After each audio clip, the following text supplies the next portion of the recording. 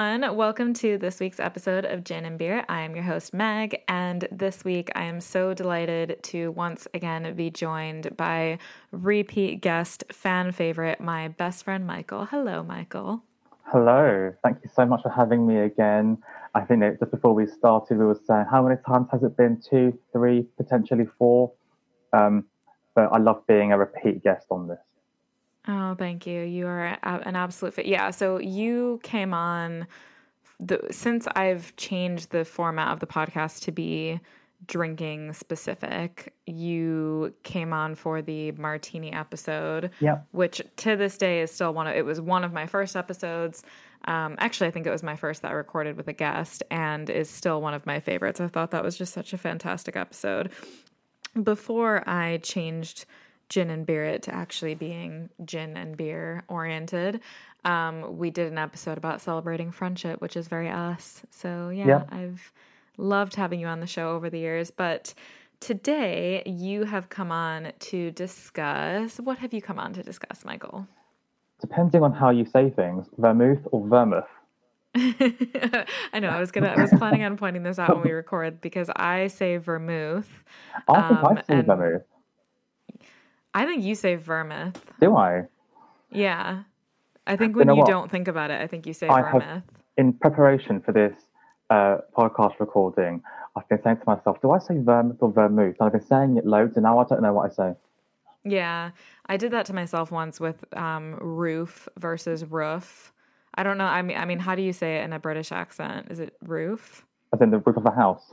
Yeah. Yes, so you'd say roof, right? Yeah. So, but like Americans, like some people say roof, as in like woof, like a dog. But I did that once where I was like, and syrup versus syrup. But some words like that, I feel like I interchange, and I couldn't tell you any sort of logic to it. But anyway, yes, you have come on. We've been discussing doing this episode for quite a long time, actually. And I'm very excited about it because vermouth, I'm excited about it for two reasons. Vermouth is like a huge backbone to cocktails. It's also very much enjoyable on its own, which I'm sure we'll get into, but it's a huge, I don't think you can even really dip your toes into, like, for example, you and I are both huge sluts for a Negroni. You can't make a Negroni without vermouth. So there out of the gate, you need it. Martinis. But also... Yeah, exactly. Yeah, martini, which we've obviously already covered.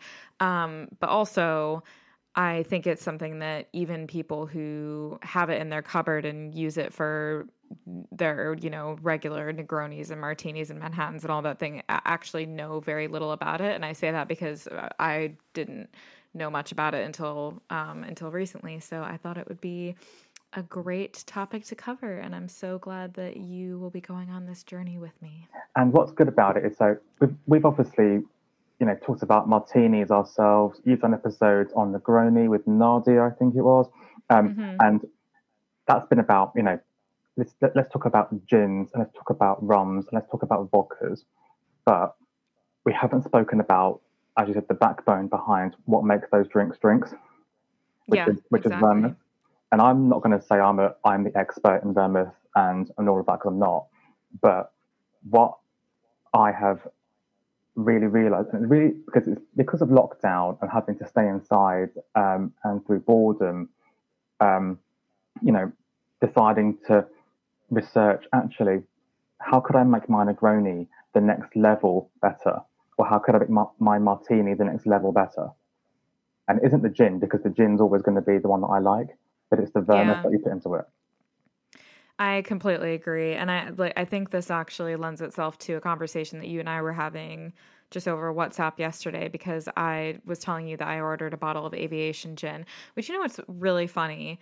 It came today. For those of you who aren't aware, Aviation Gin is a American-made gin that has been made famous because Ryan Reynolds either owned or had stock in the company or whatever, and he was involved in the marketing. I think he sold it off now. I don't actually know that he's but it typically is very expensive, and the reason why I ordered it off of Amazon is because it was on sale. It was 28 quid, marked down from about 36.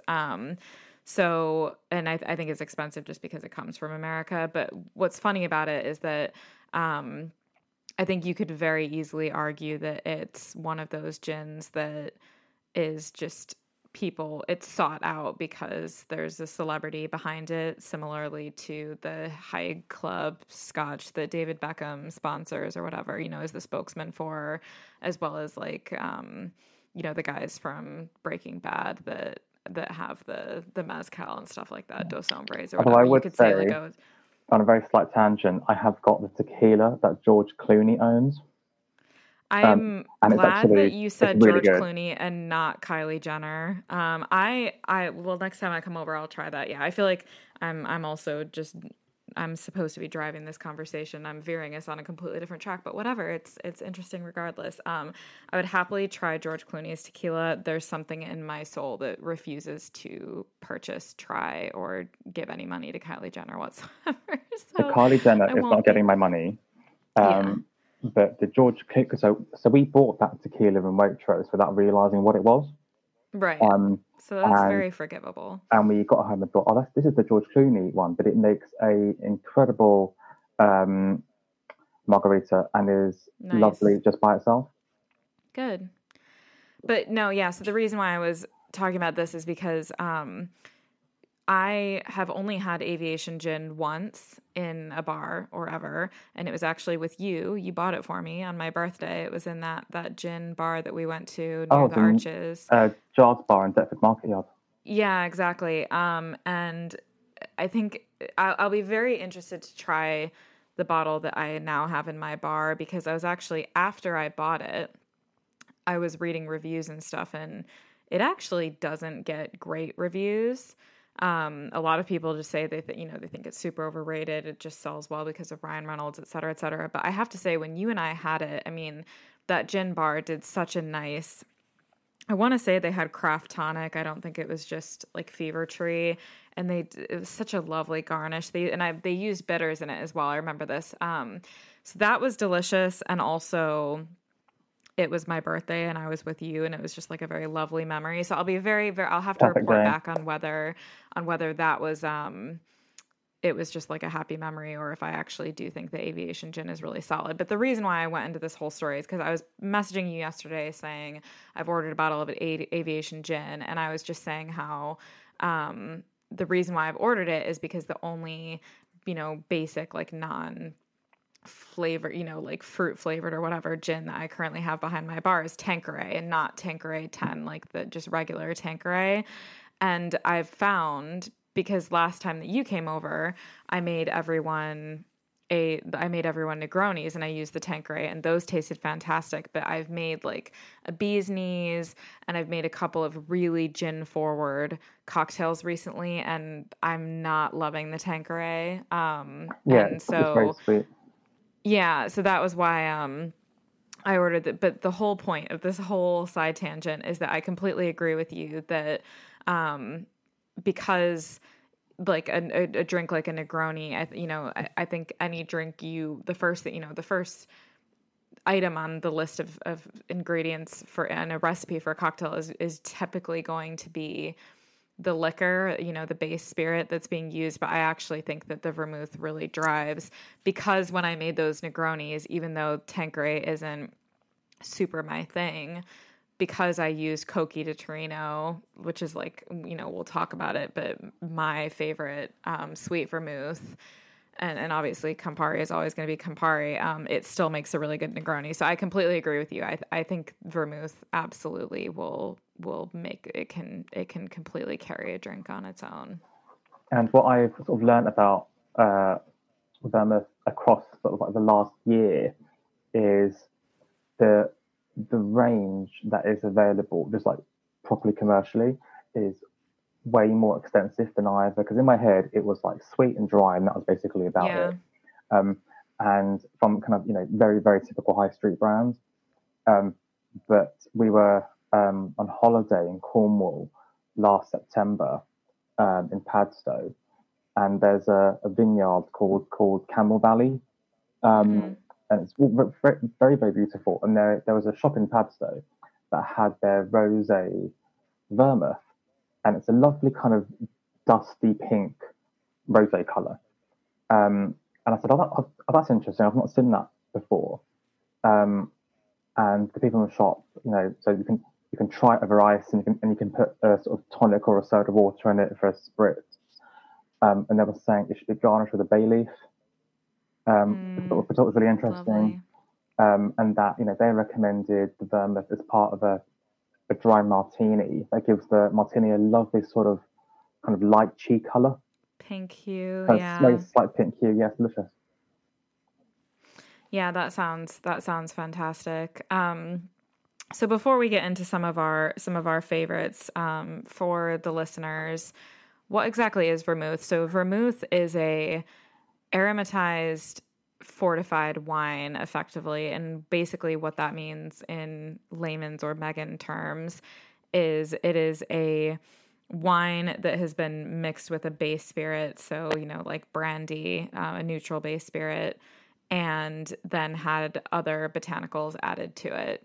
And because of the fact that it's it's been fortified and then also has been sweetened or flavored with various different botanicals, vermouth is a proprietary beverage, very similar. I don't mean similar in taste, but just similar in, I guess, DNA to gin, and in the sense that no two gins are ever going to be the same because they're comprised of their botanicals. No two vermouths are ever going to be the same, and that's why they have such an impact on your drinks, and it's also why they're so much fun to play with.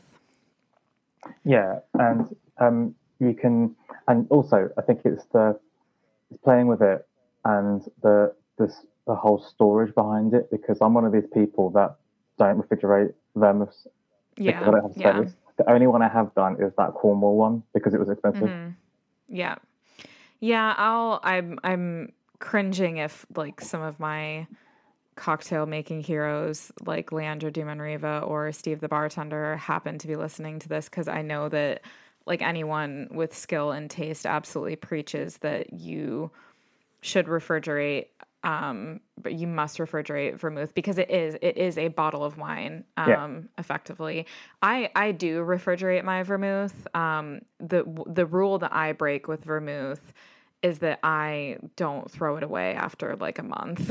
I mean, no one does. I honestly, I don't, I can't say that I've gone and like actually taste tested it, in terms of like, has it really gone off or like, I think with vermouth is that I believe that if you refrigerate it, it's not a matter of it starting to taste like vinegar in the way that an old bottle of wine would.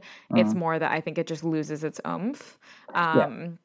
Which is probably why I've been less bothered. And also, I mean, a lot of times a bottle of vermouth doesn't last me a whole month, but sometimes it does. I also think it's all about quality. So, for example, our mutual friends, Marcus and Elizabeth, they moved back to America last year, and they gave us a lot of kind of stuff from their flat when they were clearing out. One of which was a rather large bottle of Martini extra dry, dry vermouth. And, for those of you, anyone who's not that familiar with vermouth, you probably are familiar with Martini, because they're basically, pretty, even pubs that don't even serve cocktails usually have some sort of bottle of Martini behind the bar. So they have, the main ones are Martini Rosso and they're Martini extra dry. Martini Rosso being their sweet vermouth, which if you go to any sort of normal pub or bar, around London or anywhere, and you ask for a Negroni, most likely that's going to, or a Manhattan, that's most likely going to be the sweet vermouth that they use. And then their dry vermouth would be used in martinis. So Marcus and Elizabeth gave me a bottle, pretty much a full bottle, opened of their dry vermouth before they moved. And I will say, Martini it's fine. It's not the nicest vermouth in my opinion. I think it's not as smooth as some of the other vermouths that I like. But I will say, I think the combination of how long ago they gave it to me and the fact that I have not refrigerated it, I took just like a taster a couple of months ago, and it tasted just like pure white vinegar, like absolute white vinegar. Yeah, so it's like I've kept it in my bar just because I use it for cooking occasionally. But yeah, I do think the storage is interesting because it's one of those where I don't think people don't usually look at vermouth as a wine. So most people, I mean, I think in the average household, a bottle of vermouth is probably just going to be collecting dust, in a cupboard somewhere. Yeah, I mean, we have quite a bit of vermouth in the house because I think for me, martini is totally fine, but it's not my favorite to use at home. Yeah, I completely agree. I'm not going to send a drink back if it's made with it when I'm out, exactly. But I just don't buy it at home. Yeah. Because I think our house sort of, go-to brand is Koki or Kochi, however you want to pronounce it. Because they do, I think, 3 or 4, maybe even more than that, different vermouths, and they're incredible. Yeah, and so that's a good segue into, as I was saying, the types of vermouth. So there's sweet and dry. Koki, their sweet vermouth that is my absolute workhorse sweet vermouth is their Vermouth de Torino. It's so amazing. It's got very chocolatey notes. It's a bit spicy.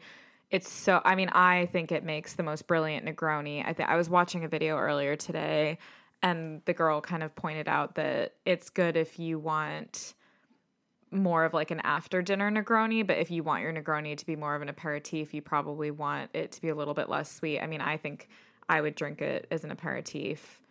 Yeah, I think Torino. I would as well. But I do think like she made a good point. I would say that it is on the sweeter side. And then they also do their Koki Americano. And this is where it gets a bit interesting because Koki Americano is considered a Bianco vermouth, I believe, which is kind of in between sweet vermouth and dry vermouth. And so what's funny is that I learned, I learned how to make a martini with Koki Americano.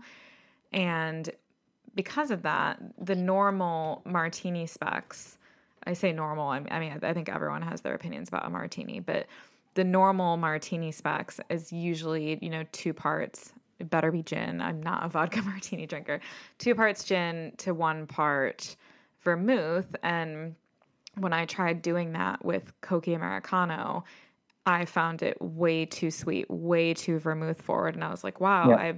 I thought that I'm this like hard ass that enjoys a 6-to-1. So basically I would do 2.5 ounces of gin and a half ounce of Koki Americano. And I was like, God, I'm practically Winston Churchill. I love this like really, really dry, strong martini. Well, it just turns out that Koki Americano, because it's a Bianco vermouth, is actually just quite sweet.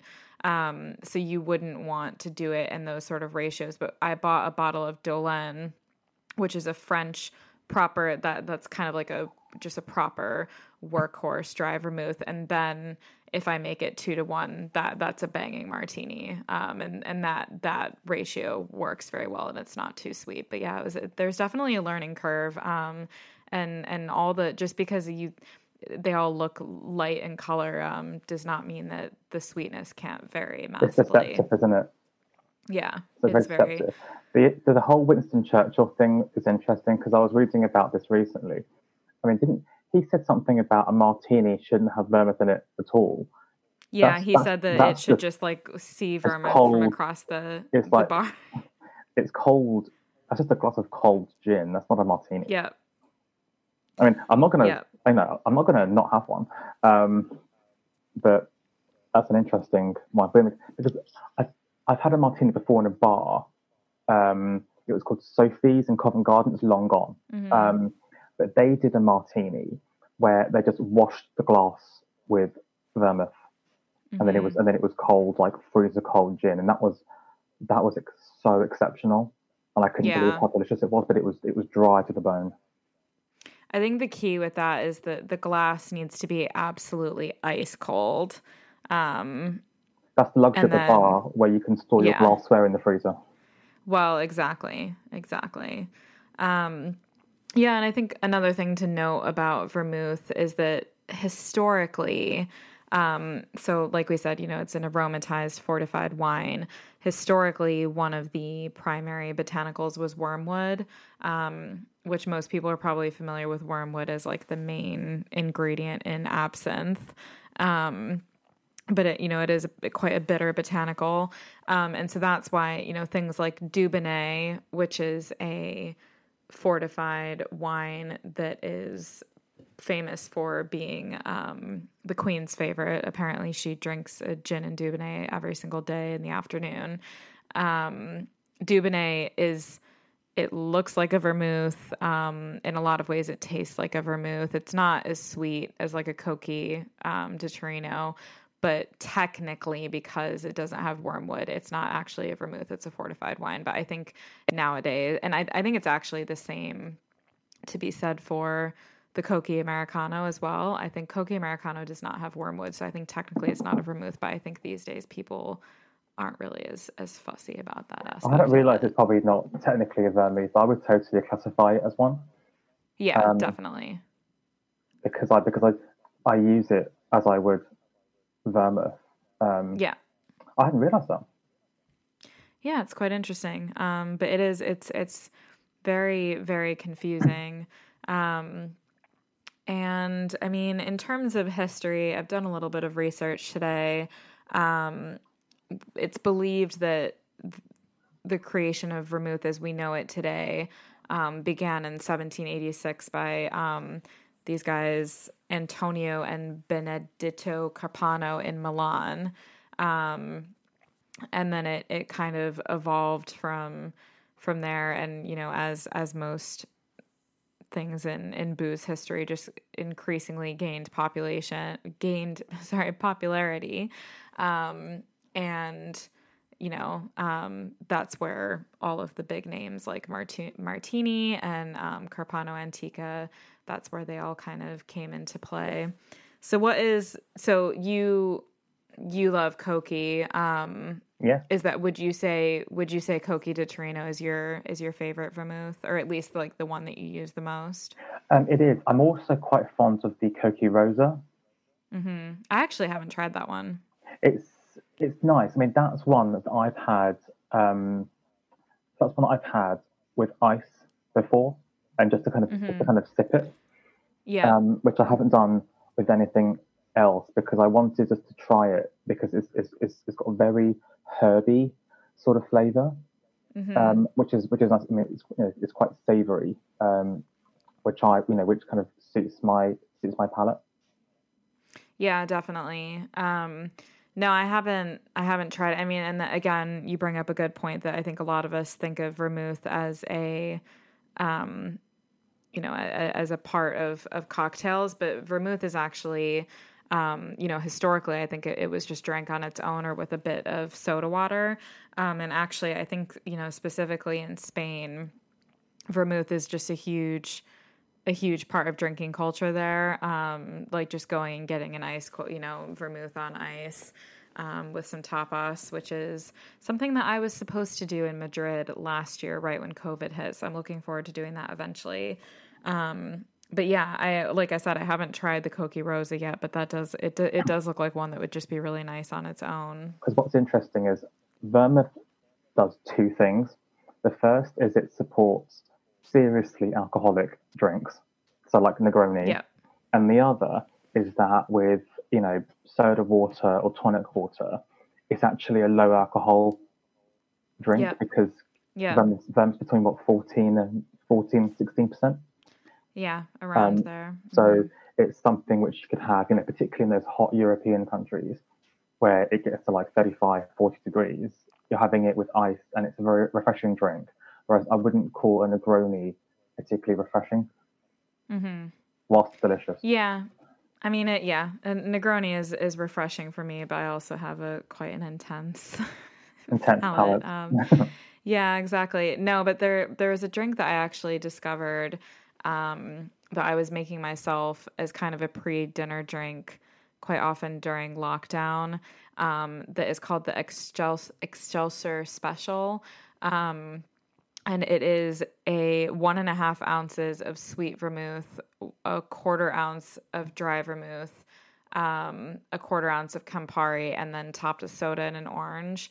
And it's just really, I really got into that like I said, in lockdown, because a lot of in lockdown, Harry and I got into the habit of having like a pasta evangelist, nice pasta meal on a Friday. So we would cook for ourselves, and I'd have like a pre-dinner cocktail, but you don't want your pre-dinner cocktail to be like super bougie, or you're not going to end up cooking dinner, or you're going to end up, fucking it up. So I really liked that drink because of the fact that it's so, it's just got 2 types of vermouth and Campari in it with some soda water. It was so absolutely banging with flavor, but not very high in alcohol whatsoever. And it would be so nice to sip in the sun as well. Yeah, like all those kind of like summery drinks. And now that London's getting warm and hot again for summer, you want to find that kind of refreshing summer cocktail. Mm-hmm. Yeah, definitely. No, it's something that I'd like to get. And also it's a good, if you do buy vermouth and you are concerned, you store it in the fridge, but you're concerned about it not being at its prime, at least after a month, making long drinks with it to drink in the summertime is probably a very nice way of just using the bottle up. Yeah, I mean, what I've noticed is, so I think I've kind of, probably a bit like you, found your niche of what you find comfortable, and the flavor profiling of it. Yeah. But when I went to Waitrose the other day, there was like 30 different types of vermouth available, all from kind of all different brands. And there's a brand called Balthazar, I think, where they do very, very different styles. So rosé I was more familiar with because of the one that I bought from Camel Valley in Cornwall. But there were these all different types, and I do wonder how you would use those. Really, I haven't given it. I think you'd really, I think you'd really have to taste test those before you'd want to put them in anything, just to get a really good idea of the flavor profile. But yeah, I mean, I've, to be honest, I haven't really ventured, and that's not for lack of wanting. In my own bar, I currently have, in terms of sweet vermouth, I have a bottle of Cocchi di Torino, and I have a bottle of Cinzano. So Cocchi di Torino, I completely agree with Michael. It's my favorite sweet vermouth. You'll always hear people mention Carpano Antica. And I've definitely had it when I've been in nicer bars, and look, it's delicious. But Cocchi di Torino, at least in the UK, is not a cheap vermouth. On Amazon, I think in lockdown last year, it was £17. I think it's now £22 for like a 750 milliliter bottle. In my local beer shop, they sell it for like 30. I'm like, I'd have to be really desperate to get it from them. I think it's also quite expensive at Waitrose, and it's a bit of a smaller bottle. So Cocchi di Torino is already not, I would not call it a budget vermouth. Carpano Antica is on a completely different level. It's probably about the same as Cocchi di Torino for about a bottle that's about half or 3/4 of the size. It's a really, really, it's, kind of classed as being like the perfect vermouth for like Manhattans. But it is a really expensive vermouth, especially if you're not going to, if there's a risk of it going off. So if you're someone who just wants a good workhorse vermouth in your bar, like I said, I can't recommend Cocchi di Torino more, but if you'd like to be even more budget than that, I actually really do like Cinzano. Cinzano is a Italian sweet vermouth, and again, it's got a bit of a spice to it. It's not as sweet, not necessarily as smooth as Cocchi, but it's fantastic in a Negroni. I've also made some good Manhattans with it. And I think at least in the UK, I think Cinzano is probably like 13 quid for a bottle, so it's a lot cheaper than some of the other ones. And then in terms of dry vermouth, like I said, I have that bottle of Martini that is just basically a cooking vermouth in the bottom of my bar. But I have Cocchi Americano, again, on the sweeter side, but amazing. And then I have that Dolin, and Dolin is just a really, just strong. I say strong as in like it's just a really good French dry vermouth. And that Dolin is also very reasonably priced. I think I got that for somewhere between 13 and 15 pounds. Those are the ones I have at home. And honestly, when I've been out, I think when my boyfriend and I were away for a weekend, about 6 weeks ago on the coast, we went to a bar that did Negronis with the martini. I think it's called Rubino. So martini has some sweet vermouths that I think are meant to be a bit more highbrow than just regular Martini Rosso. And that was quite nice in a Negroni. I can't say I'm going to go out and buy it, but that was good.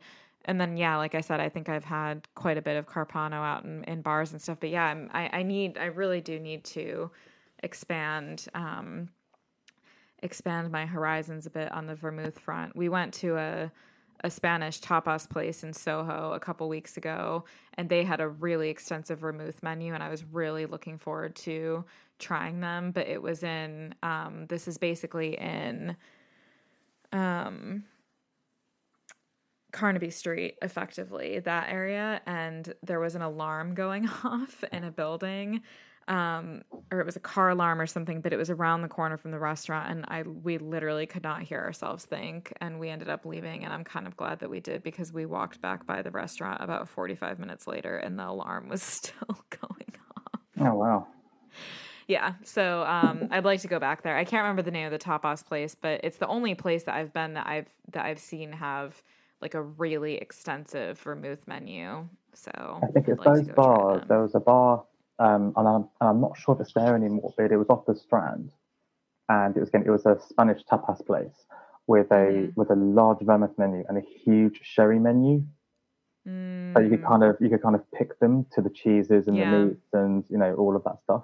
So that was always really good. I have just found the Balthazar vermouth I was thinking about, and it's a Riesling vermouth. Ooh, that sounds very interesting. And I saw that, and I wasn't quite sure how you would have it. So they suggest with tonic or in a pina colada. That's very interesting. And I thought, and I just struggling to remember what's in a pina colada, like pineapple and coconut, isn't it? Yeah, it's basically rum and like cream of pineapple or cream of coconut, like coconut cream, which is different from coconut milk. That is a lesson that I learned last year. Coco Lopez, I think, is the like most known brand of coconut cream, but just a random shout out. Steve the bartender has a really good video about how to make your own coconut cream. It's the easiest thing ever. It's as easy as making simple syrup, so I highly recommend making your own. But yeah, I've never heard of using a vermouth in a pina colada, so that's fascinating. No. So I might have to give that a go and perhaps come back and update you. Yeah, I mean, I think pretty much any vermouth would be good with tonic. I can't think of, because you think about it, any gin is good with tonic. So unless it's like that fucking Unicorn Tears gin liqueur that's not actually gin, any gin is good with tonic. And you think about vermouth having kind of the same botanical concept. I can't imagine that any vermouth wouldn't be good with tonic unless it was just bad vermouth. Yeah, that's very interesting. No, I think it's one of those things where. One of the reasons why I probably haven't expanded as so much is because it can be a bit on the pricey side, and it is like you buy it in quite large, just wine size bottles. And like I said, it needs to be stored properly, and it will eventually go off. So it's one of those where I wish there were more places that you could just try it while you're out, and then if you really like it, order it. But I might just have to start ordering myself some vermouths in the name of research, exactly. Yeah, so I mean, any closing thoughts on vermouth, Michael? I think the whole thing with it is explore and do not go to the thing that you just know the brand, where you just know the flavor. And if you're going to particularly a decent bar where you can see on the shelves they've got different types, and you can tell they're going to be good at making cocktails, you just ask them. Because if you say, I want a martini, they should ask you how you want it. No, I think that's... Just say, surprise me. Yeah, I think that is excellent advice. And I would also just say, and this is not just for vermouth, this is in general, but anytime you order or you order something online or you buy it in a liquor shop or in your local supermarket, try it on its own. That's definitely something that I've learned, because I think, like, I don't think that I actually have a very complex palate or, sophisticated, mature palate. I think I have a very hard time. If you give me a Negroni, even to this day, after countless Negronis, I actually do have quite a hard time picking out the flavors and where they're coming from.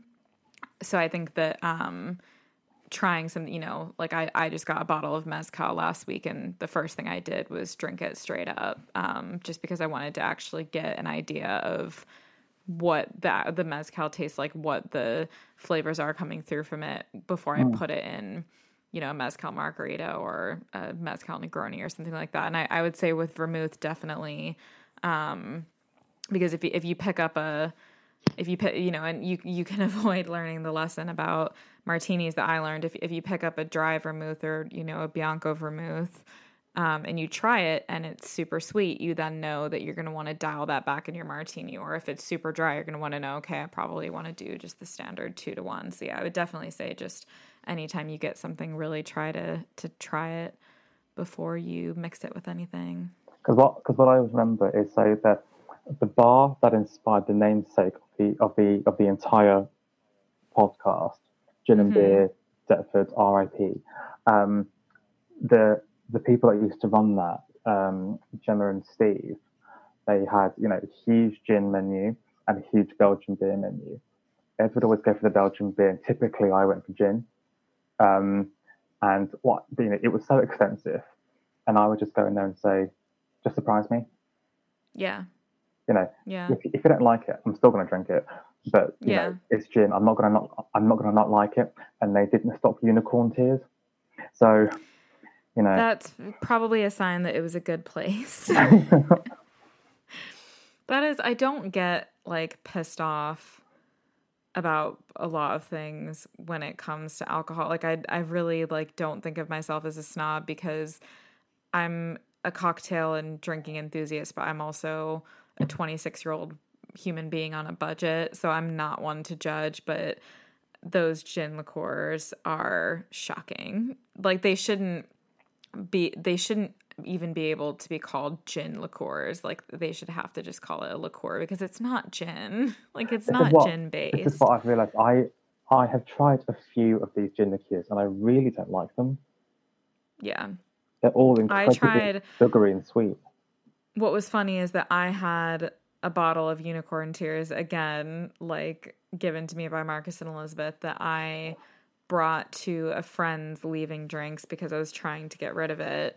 But we made gin and tonics with them, and honestly, I did not have that much to drink that night, and I had the worst hangover ever the next day. And I think it was just because the sheer sugar and crap that was in that. Really? I had one, but it was horrendous. Yeah. And I've been given one of them again recently by someone else. Obviously I'm a very gracious, if you give me anything, that's very kind of you. But yeah, I've been trying to think of how I'm going to get rid of it, because there's no way I'm drinking it.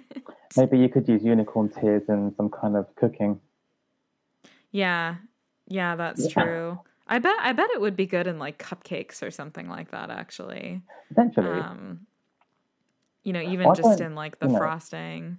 I think you should make Unicorn Tears cupcakes. Yeah. And just see what happens. Maybe that'll be a challenge for me. Otherwise, one of my friends, someone in my social circle, is getting Unicorn Tears for their birthday. It won't be you, Michael, I promise. Well, thank you so much, Michael, for coming on again. It is always a delight to have you on Gin and Beer It. The listeners love you as well. Thank you so much. I love being on here, and it's good that this has been able to continue. Despite all the kind of lockdowns and things. I know. And to be fair, like, we're not even locked up now, but it's because you and I sort of live on opposite sides of London. It's nice that we're able to just do this on a weeknight and do it over Zoom and still get to see each other's faces. It's fantastic. No, it's beautiful. Thank you, Michael. Thank you so much.